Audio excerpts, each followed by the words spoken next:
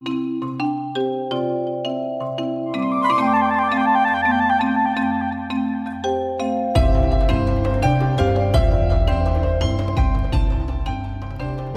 to the Wildlife Around You show, a casual nature podcast with your hosts, Blaine and Lainey, both nature enthusiasts.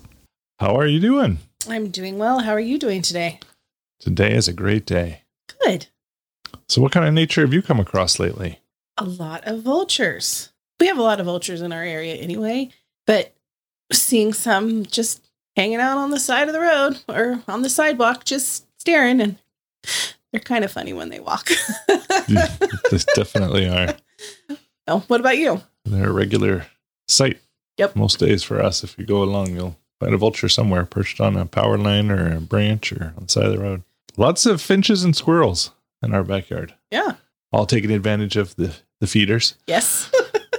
With the cooler weather, I think they're enjoying that easy food source. Yes. So it's fun to watch them and squirrels chasing each other around. So what are we going to learn about today?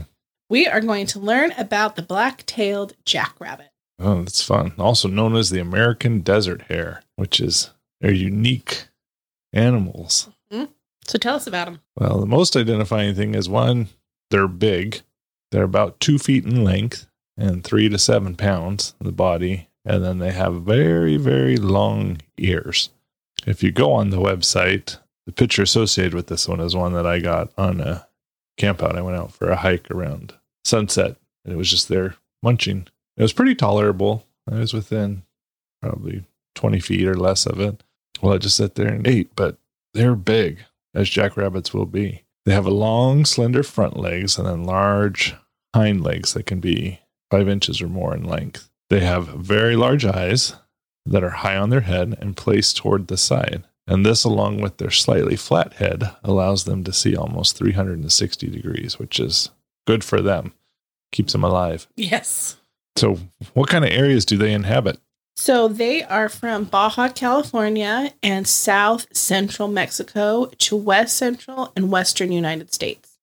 And they like open, flat places along with desert scrub and mesquite grasslands. Yep. So if you got grassy, mesquite areas, may come across one. Texas has a lot of them. Yeah. So what do they do for shelter?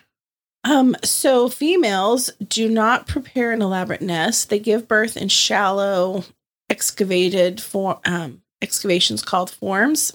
They are no more than a few centimeters deep. The females may line these forms with hair prior to giving birth, but some drop their litters in existing depressions on the ground with no further preparation. They're definitely used to the harsh. So in the wild, they'll live up to 2 to 5 years. They usually will rest during the day, the hot parts, and they'll feed in the late afternoon and the night.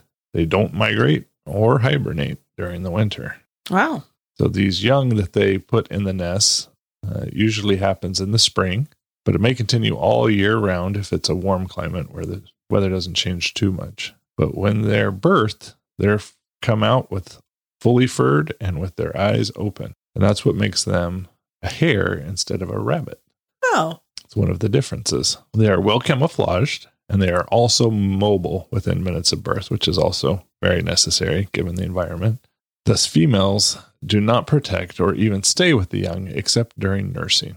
So the average litter size is around 4, but maybe as low as 2 and as high as 7 in warm regions. And within 8 weeks, those young are off on their own, fending for themselves. They have to be tough. So with that almost 360-degree peripheral vision, what are they on the lookout for?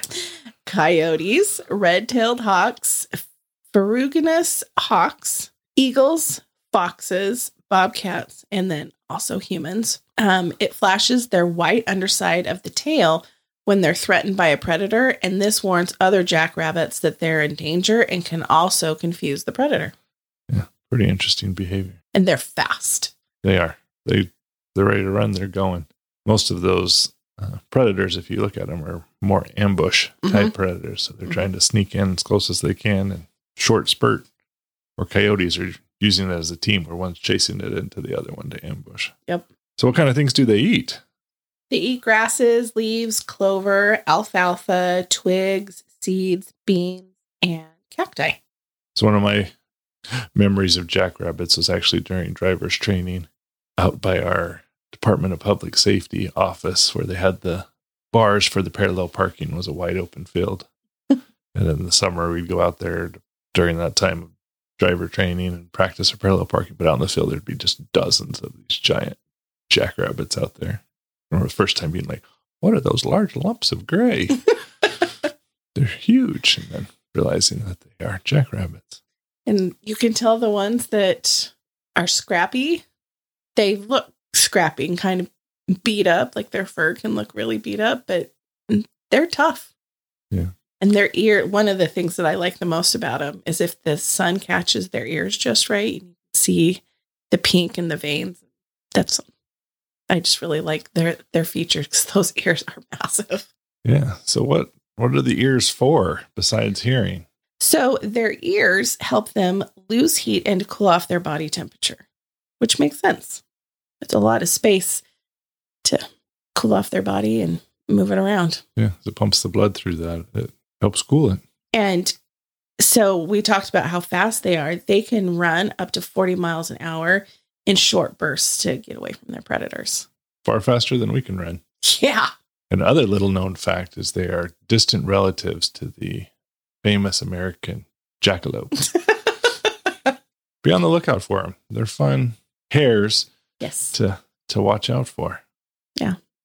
You can always follow us on Instagram at A Porter Explorer. We hope you enjoyed this episode and learned something new about wildlife that may be around you.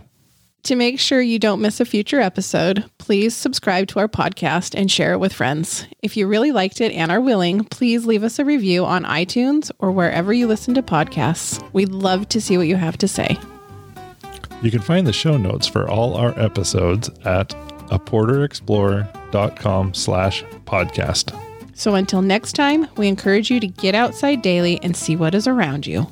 Thanks. Bye.